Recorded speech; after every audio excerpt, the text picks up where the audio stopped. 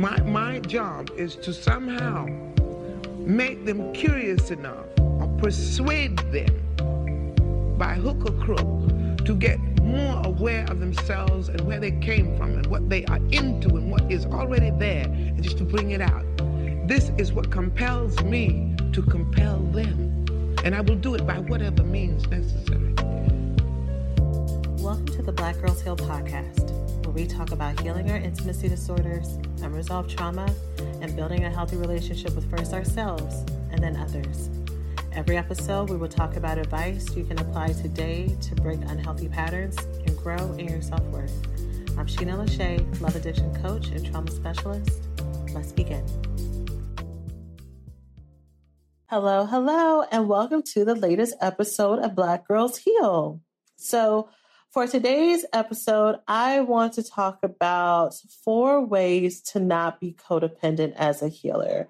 I actually wrote down 5, but it may be 4.5-ish. But being a healer is a really, really incredible privilege that you will have in someone's life. And so to be clear, when I mean healer, today's episode, I am specifically going to be talking to people who are healers professionally. So other people who are therapists, other people who are coaches, people who are energy teachers, people who are crystal healers, people who are constantly working in the energy and healing and transformation process of people. However, healers come in all forms. Some of you are not professional healers, but you're the person who's the confidant for people in your work group. You're the person who's the sage in your community group. You're the person that everybody in the church comes to. You're the pastor. You are a teacher in the school system, and the kids come to you for support, right? So healing and healers, there's no monopoly that one group has on the other, because healing happens in so many containers and in so many relationships. And at the same time, if you consider yourself to be a healer or a healing space for other people, it is very, very important that you are not codependent in those relationships, and that you are not expecting more than what those relationships are supposed to give and what they should show up as. Okay?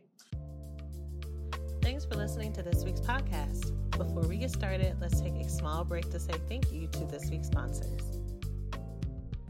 Attention to all my proud plant parents. It is time to give all of your plant babies the best nutrition you can, starting from the bottom up, and that starts with the best soil to help them grow happy, nourished, and strong.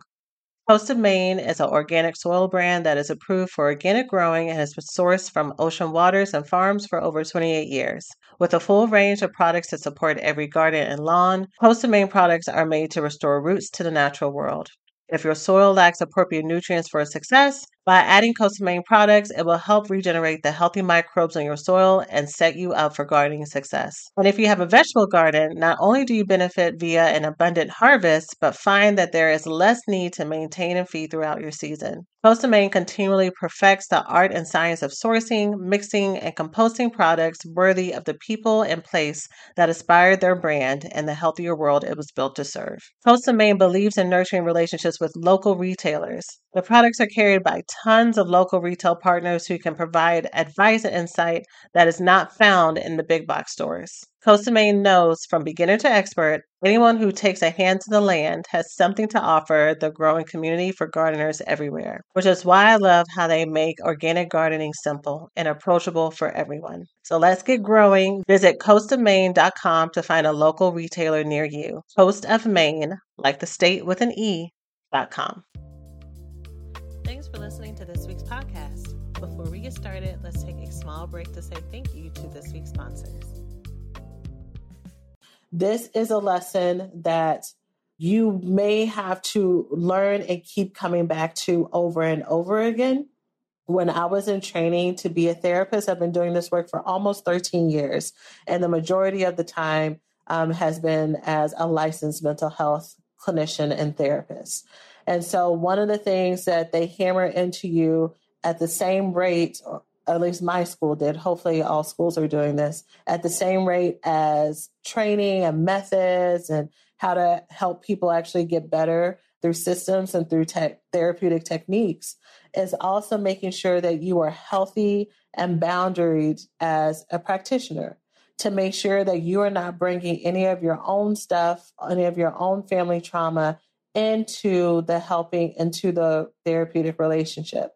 And that also includes ways that codependence can sneak into the process. If you're a professional healer, if you are actively in a supervision group, okay, let me clarify that. If you are a professional healer that has like a licensing board or some kind of regulatory system, you are going to hear a lot of the things that you hear there in your supervision or in your training in this episode. And at the same time, I want you to keep it on just in case there's something that you need to hear or something that maybe one of your colleagues needs to hear.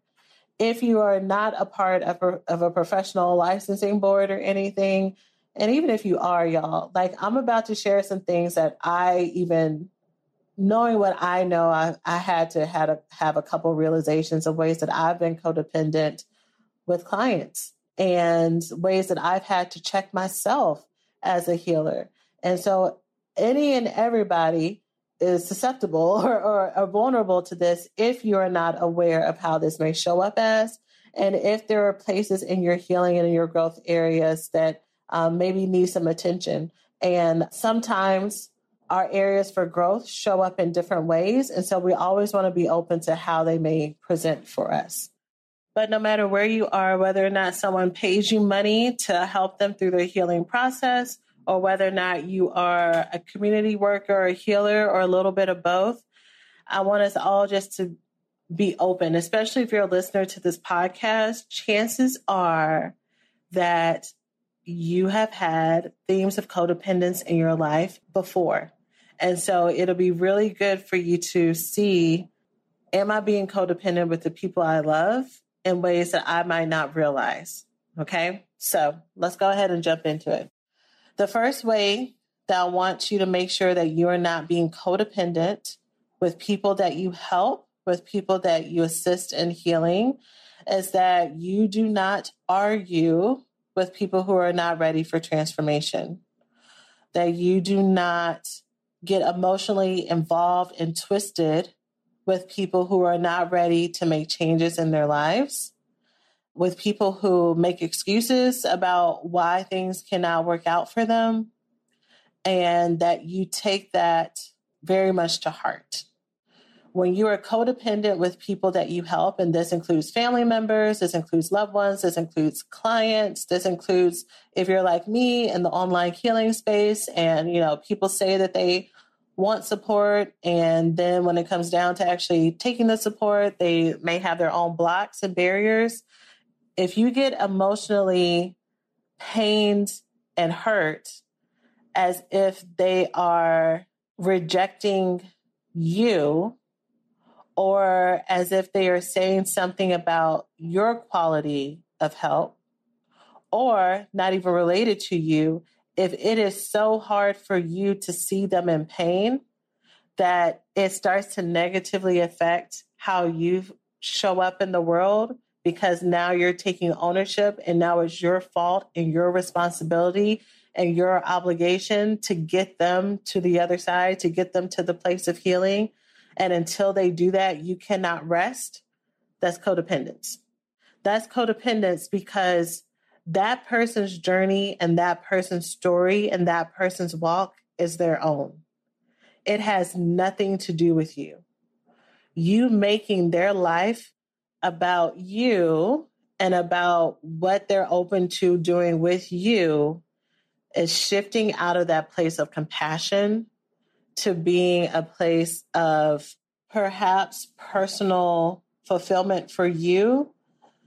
That sometimes what I see often happens is that this can come from a place of you needing to be needed, or maybe you grew up in a family system that anytime you saw anybody in any type of distress, it was immediately your responsibility to fix it.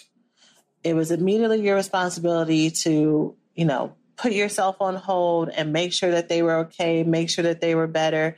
And if they were not happy, if there was something that happened, that was your fault. That means you didn't do the job right.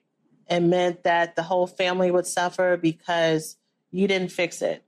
It meant that you had to stay up late or get another job or listen and listen and listen or hold your plans off in order to rescue and be the savior. And so now, as a healer, as someone who professionally heals and you're out there working with clients, or again, you are the caretaker in your friend group, you see a friend or you see a family member who's in pain and distress, and you're trying really hard to get them to be motivated, to tap into getting better, and they're not. It is very hard for you to be okay when they're not okay, because you've been trained that that's wrong for you to do that that's selfish for you to do that, for you to be able to lovingly detach and let go and allow them to make their own mistakes and allow them to walk their own path equals selfishness versus healthy maturity. So then the question might be, well, if I see someone that's in pain and they're telling me about it and they're unloading this on me, and they're telling me how hard this is for me, and I'm not supposed to try to convince them and motivate them to move forward, then what am I supposed to do? One thing that I teach my students to do, I'm going to teach you right now, is when people are sharing their emotions with you or sharing what's going on with them, you need to pause before you rush into fixing things. And you need to ask them, what is it that you need from me? How can I support you? And there's 3 options. Either they want feedback and advice, either they just want you to listen, or they just want you to tell them it's going to be okay. So feedback and advice. The second one is also called holding space. So just listen. Don't try to fix it. Don't try to do anything else. I just need you just to let me get this off my chest. And the third one is tell me it's going to be okay. A lot of times, people who are in that stuck place where the world isn't working out for them and there's always somebody else's fault, or they're not ready, they just want you to listen. They don't want you to do anything else. And it's you that gets all twisted and wrapped up about how you need to fix it. You see a solution that looks so simple, and maybe it's legitimately simple, but that person has to be ready for that.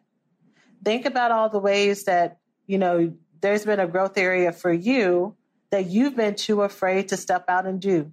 And you needed time, and you needed space, and you needed maturity, and you might have needed to burn your hand on the stove a few more times until you're ready to do it.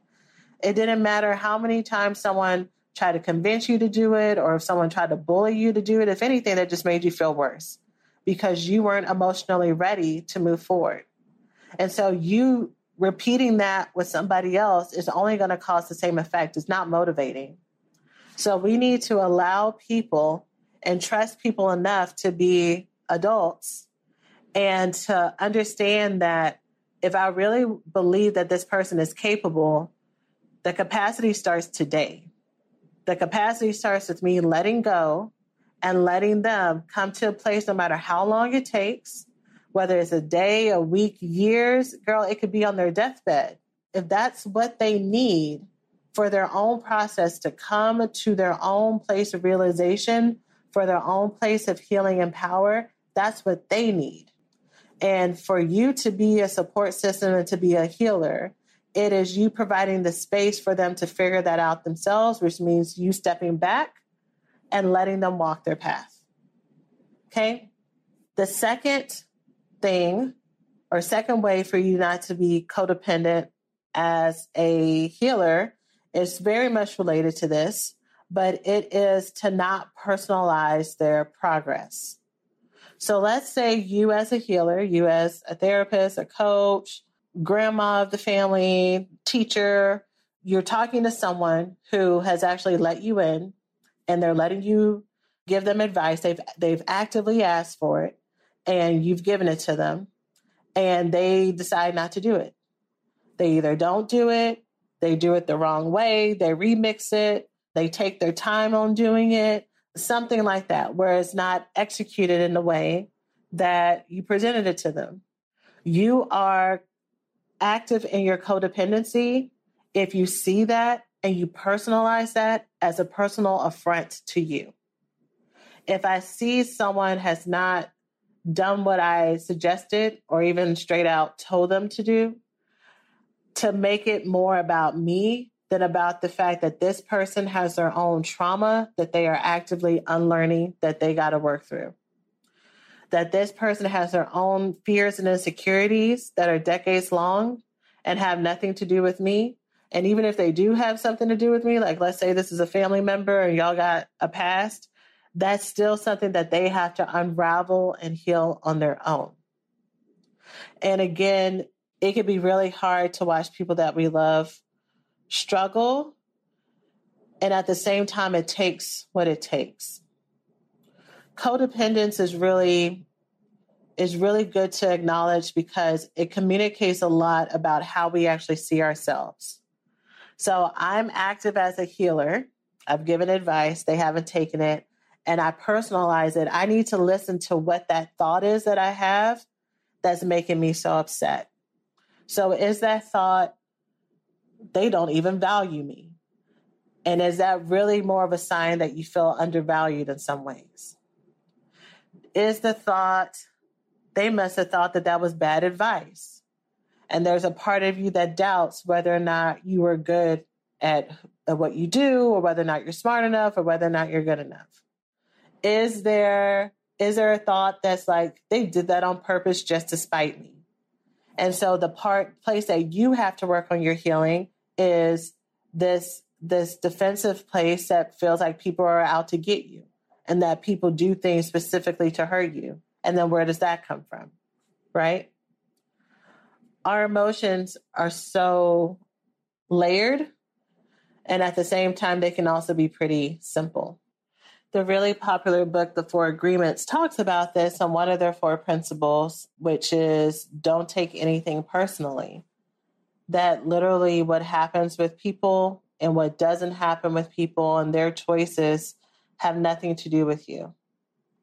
And it has everything to do with their journey. Even if there are some consequences that affect you, in the same way that someone who may be addicted may make some decisions that are based on them needing to get healing for the triggers that are prompting them to use their addictive source or addictive substance, the pain that's underneath it, the ability to have access to alternatives that actually work, long-term access to solutions that actually work.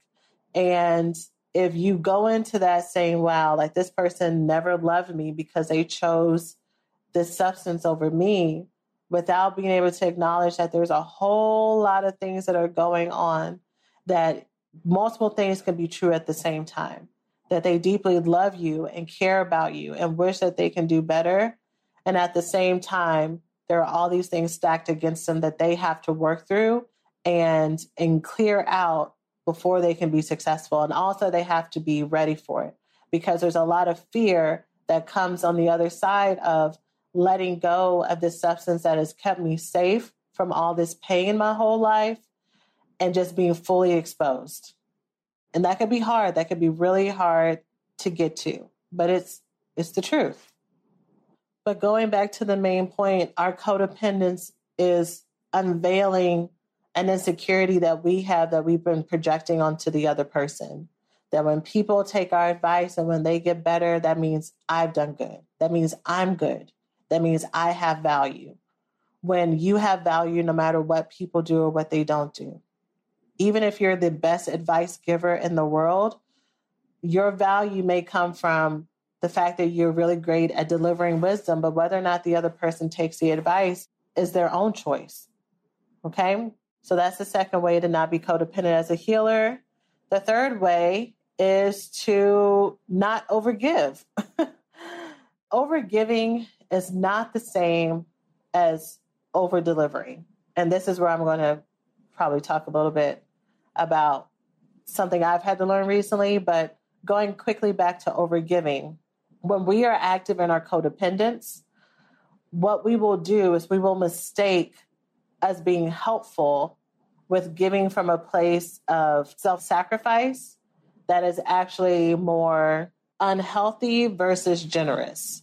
Because when it's connected to codependence, not just in general, y'all, I want to be very clear when we are doing these things from a place of codependence, not just because we're a generous, kind-hearted person and it's a neutral, wholehearted decision. When it's codependence, we don't know where to stop. When it's codependence, we will overgive our time, we will overgive our energy, we will overgive our money, we will overgive our body, we will overgive our mental capacity, we will overgive our spiritual access. We will give and give and give to someone because the thought is, well, part of the thought is, the surface level thought is, this is really going to help them get better, so this is worth it. So I'll keep writing the checks, I'll keep showing up, I'll keep listening, even though, this is really detrimental to my mental health and it makes me feel low, but they need to get it out, and you'll keep giving, and there's no bottom to it. There's no bottom to it because this person is looking for a solution that doesn't start with you. It starts with them themselves, first of all. So it doesn't matter how much you give. If they're not ready to move forward and make that internal change, it's just throwing water in a bucket with a hole in the bottom. It's never enough, right? And it's not enough for you because you've attached their outcome to whether or not you're a good person or a good mom or a good therapist or a good sister or a good pastor. You're going to keep sacrificing no matter how low it makes you get, because you have to see it through to the end. And especially if you've given so much, it's like, well, I can't stop now. I might be really close to the other side. Otherwise, I gave all of this for nothing. When really, you're stepping out of the process to allow them to figure out the next step. Again, going back to the capacity, if I truly believe in this person, if I truly am helping because I believe that this person can do everything that they have in their heart's desire, if I truly believe that they're strong enough. Hey, we hope you're enjoying the podcast so far. Let's take a quick break to say thanks to this week's sponsors. Hey, we hope you're enjoying the podcast so far. Let's take a quick break to say thanks to this week's sponsors. Okay, so I have a question for you. On a scale of 0 to 5, where 0 is I don't think about it at all, and 5 is I'm fully connected, how on top of your hormone health are you? If you said 0 to 1, it is time to build that connection. Your hormones and your cycle are central to your overall functioning, and regulating your body will completely transform your mental, emotional, and physical health. Happy Mammoth, the company that created Hormone Harmony, is dedicated to making women's lives easier. And that means using only science backed ingredients that have been proven to work for women. They make no compromise when it comes to quality, and it shows. Hormone Harmony contains science backed herbal extracts called adaptogens. Now, here's the beauty about adaptogens. They help the body adapt to any stressors, like chaotic hormonal changes that happen naturally throughout a woman's life. And even though it helps for more than just menopause, Hormone Harmony is great for any horrible menopausal symptoms that put a woman's life on hold, like hot flashes and night sweats, racing thoughts, low mood, poor sleep, feeling tired all the time, bloating and gas, lower sexual desire. Hormone Harmony can help with all of those things. For a limited time, you can get 15% off your entire first order at happymammoth.com. Just use the code BGH at checkout. If I truly believe that they have the internal power to do so, then me stepping out of the way is what's going to actually help them get better. Hey, we hope you're enjoying the podcast so far. Let's take a quick break to say thanks to this week's sponsors. Ladies, I am so excited to share that for this podcast episode, I've partnered with eHarmony, the dating app that helps people find real, genuine connection. And for me, this app has absolutely held true to their promise, connecting me to a truly incredible relationship and partnership with someone who truly gets me. Dating apps can be so hard when it comes to filtering through persons who you may not have anything in common with, or who may not be super serious about the process and committed. With eHarmony's one-of-a-kind compatibility quiz, you get a baseline standard in every match of your compatibility around values, communication styles, likes and dislikes, energy levels, and so much more. My experience with eHarmony has always been superb, with not only the quality of men I was matched with, but also with our compatibility when dating, eliminating the stress of feeling as if I was wasting my time. So, join the dating app that helps users find their most authentic relationships. eHarmony, get who gets you and start free today. So in the therapeutic world, this can and does look like, having extended sessions with people. People come and they stay for time longer than what's allotted. When they constantly do that, it can look like people asking for discounts on things and you giving it, even though, you're barely paying your light bill as a professional person, but, they're struggling too. So I need to assist them. Otherwise, I'm a bad person. And that's what I mean about the self-sacrifice. That's not coming from a place of generosity because you're lacking your own internal boundaries for yourself. So I don't know about you and the journey that you've had to build consistency in your relationships, but the roller coaster of over-attaching to people and then hiding from relationships after disappointment and heartbreak is exhausting. And sometimes you can feel as if you're trying your best, doing all the things, only to end up in a dead-end relationship or confused if there's something you're missing about what you're doing wrong or what you're bringing to the table. And so because of that, in our 6-month coaching program, From Avoidant to Available, we help single women clear the path to develop and nurture healthy relationships with available partnerships, with available friendships, with our special high-touch hybrid approach combining group coaching, community support, and private coaching check-ins. If you'd like to get off the roller coaster of being either addicted or avoidant in relationships to become balanced and available, feel free to learn more at our website by going to FromAvoidantToAvailable.com and apply to join us in the next cohort.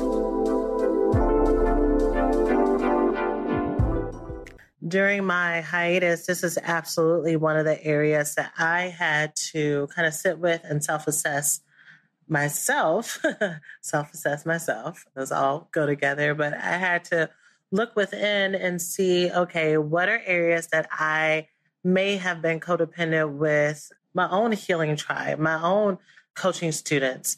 Where are the places that I have falsely equated what next steps that they are taking, what they're doing with my worth, right? Versus understanding that even though the format or the structure is different, their journey is their own and my journey is my own. And their process is what they need to work through, right? Versus I'm taking responsibility for their whole life and every decision they make and every joyful moment they have, then also every negative moment. And so I had to reestablish what boundaries looks like there, internal boundaries and external boundaries as well, because there's definitely some overcompensating and overgiving that I was confusing with over-delivering.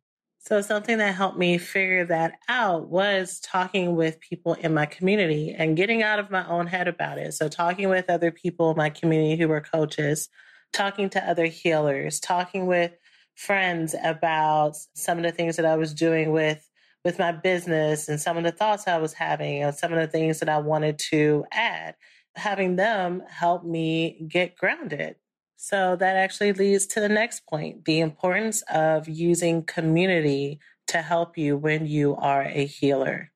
So you already know that we should all already either currently be in relationship with, or at least have a connection to when we need to be in relationship with someone who's a mental health professional to talk through what's going on with us. But especially if you are a healer or in a profession that has healing qualities, because by nature, you're not only carrying your own trauma, you are also constantly interacting with the trauma and the impact of other people. And then if you work in settings where you have large amounts of relationships, like a teacher, like a clinician that works in an agency model, you need to constantly be talking with someone through that and about that to make sure that you're clear on what's yours and what's theirs. So for example, again, looking at being a teacher, looking at an educator and just the impact of that.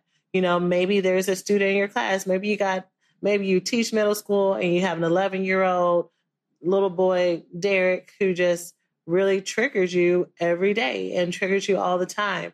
And you just think that this is just part of being a teacher. And, sometimes there are students that you just don't click well with or mesh well with, and just you have to work extra hard there, but you just think that's just part of everyday life. And so you may spend a lot of your sessions and a lot of your times and a lot of your conversations with friends and family talking about all these other things, when really the fact that you dread third period every day is a little bit more of a conversation topic, or should be more of a conversation topic, versus just water cooler convo about how that is your toughest day versus maybe the whys that are behind this.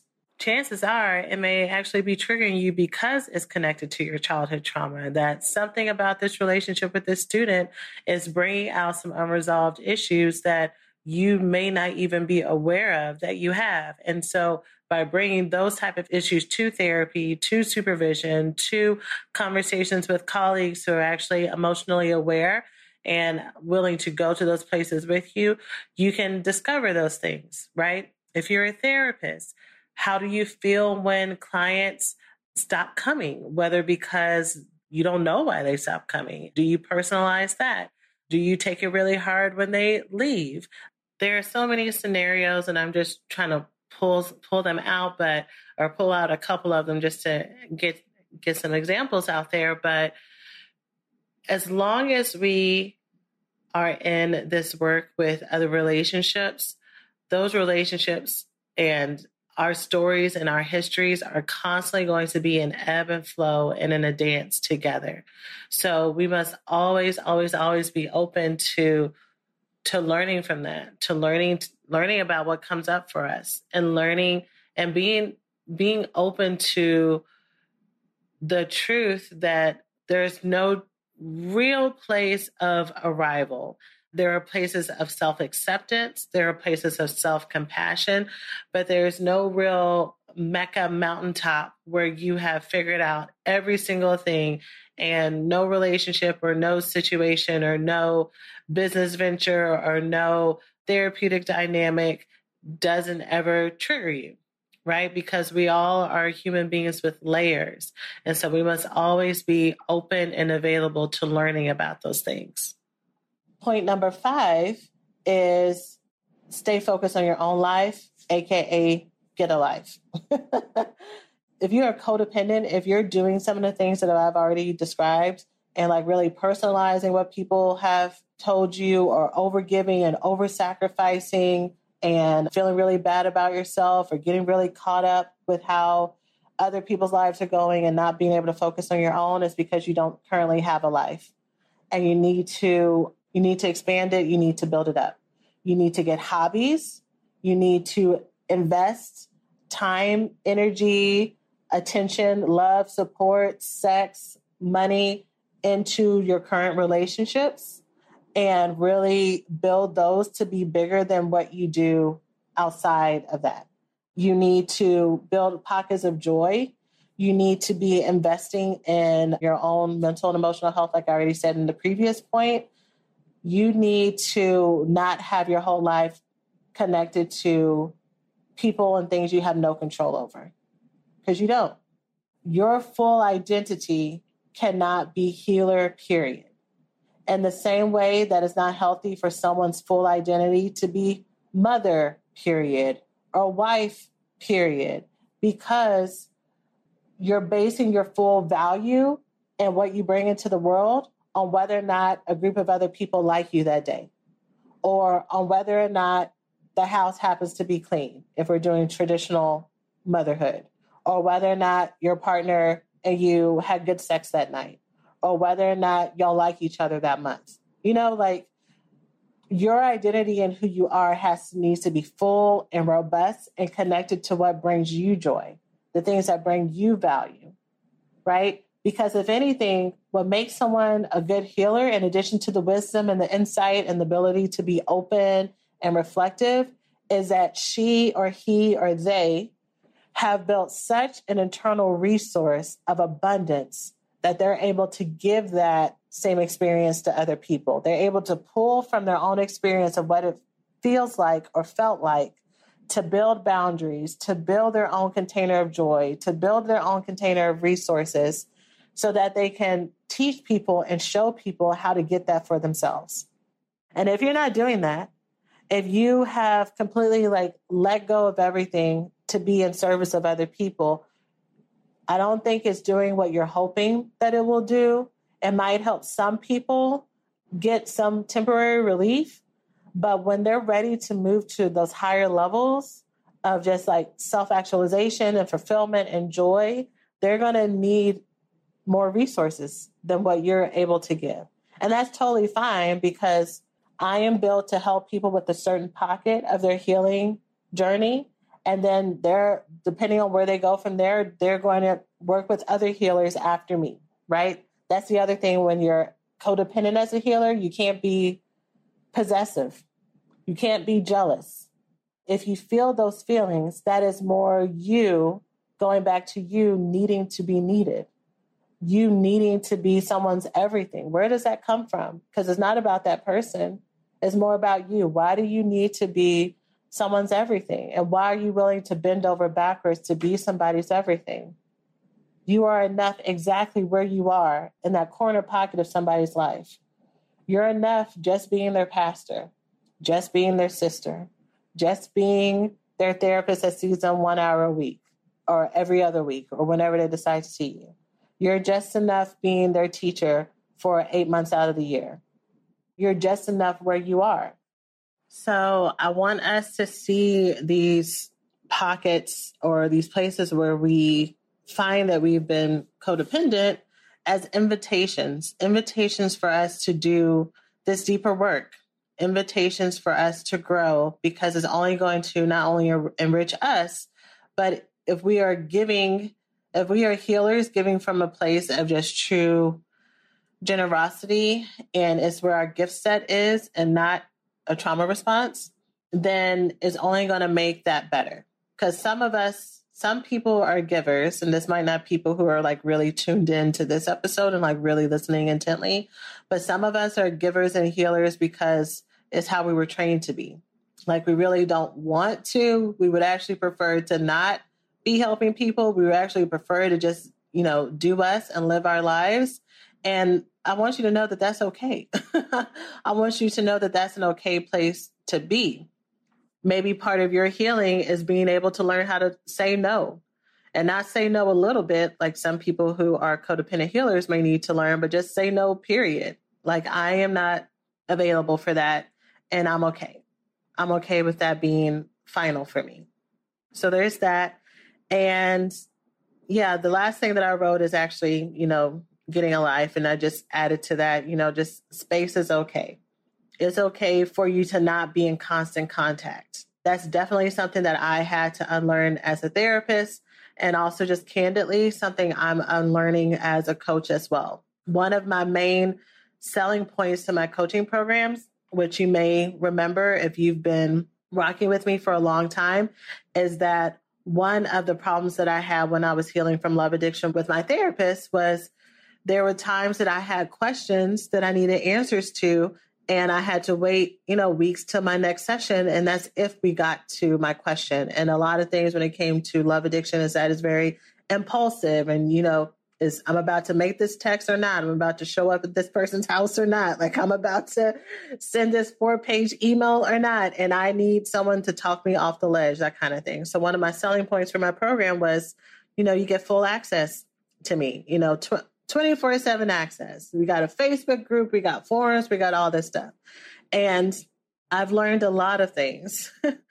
I've learned a lot of things over the years when it came to that. But a couple of those things is, one, that's not healthy, just straight off the bat.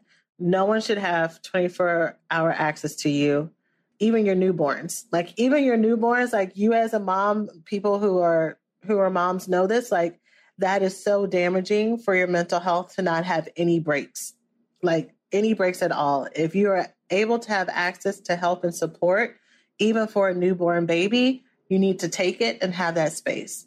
So me promising and also making myself available 24 hours, 24/7 for multiple women and their stories and their traumas was not healthy for me. which would impact, how I would deliver work eventually. Not at the beginning. At the beginning, like I was very much in like, at my high of like needing to be needed and helping and solving and all this other stuff. So that's not good for me, period. 2 is not good modeling.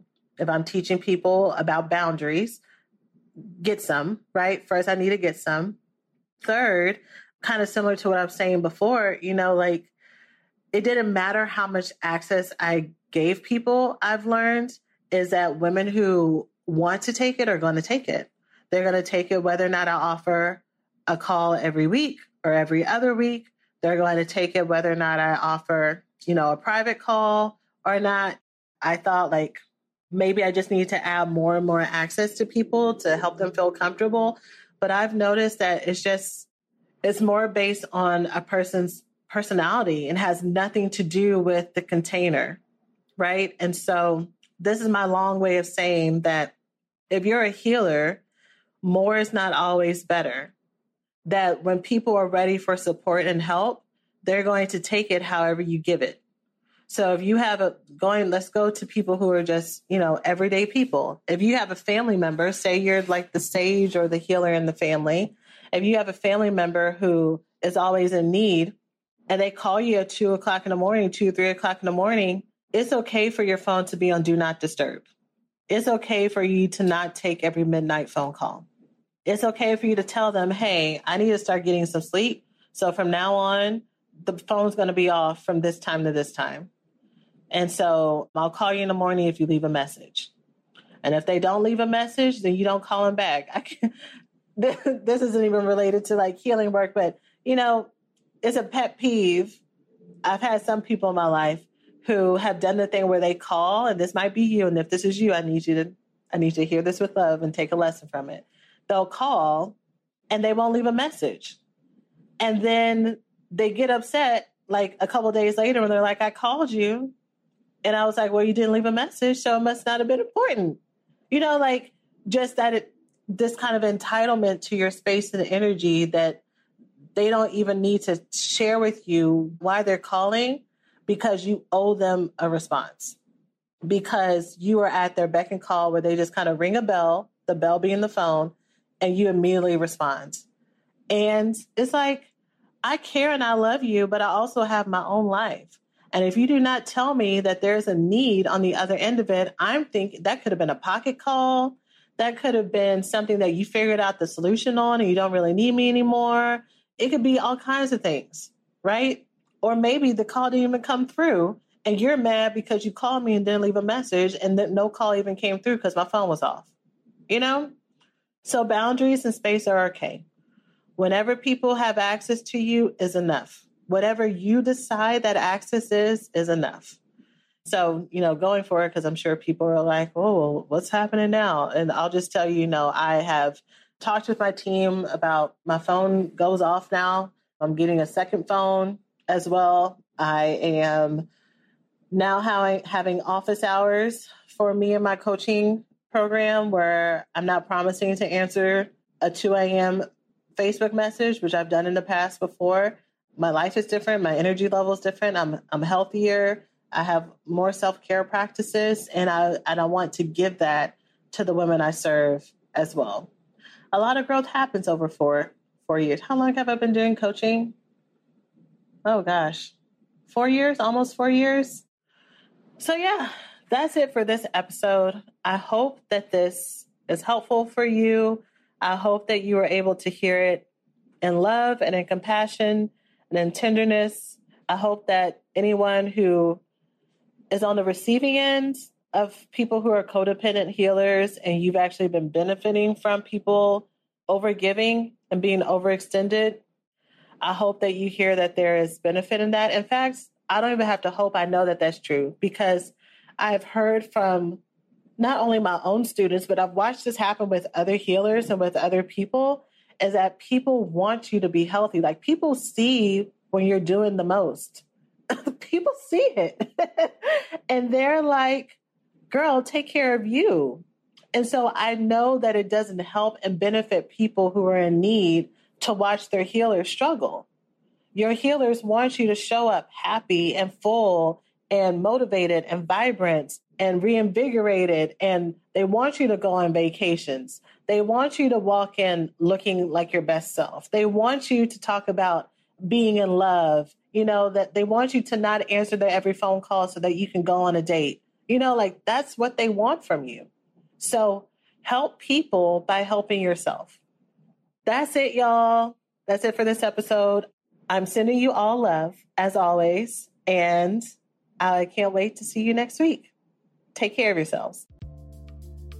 Thanks for listening to this week's podcast. Before we get started, let's take a small break to say thank you to this week's sponsors. When you need mealtime inspiration, it's worth shopping Kroger, where you'll find over 30,000 mouth-watering choices that excite your inner foodie. And no matter what tasty choice you make, you'll enjoy our everyday low prices, plus extra ways to save, like digital coupons worth over $600 each week. You can also save up to $1 off per gallon at the pump with fuel points. More savings and more inspiring flavors make shopping Kroger worth it every time. Kroger, fresh for everyone. Fuel restrictions apply.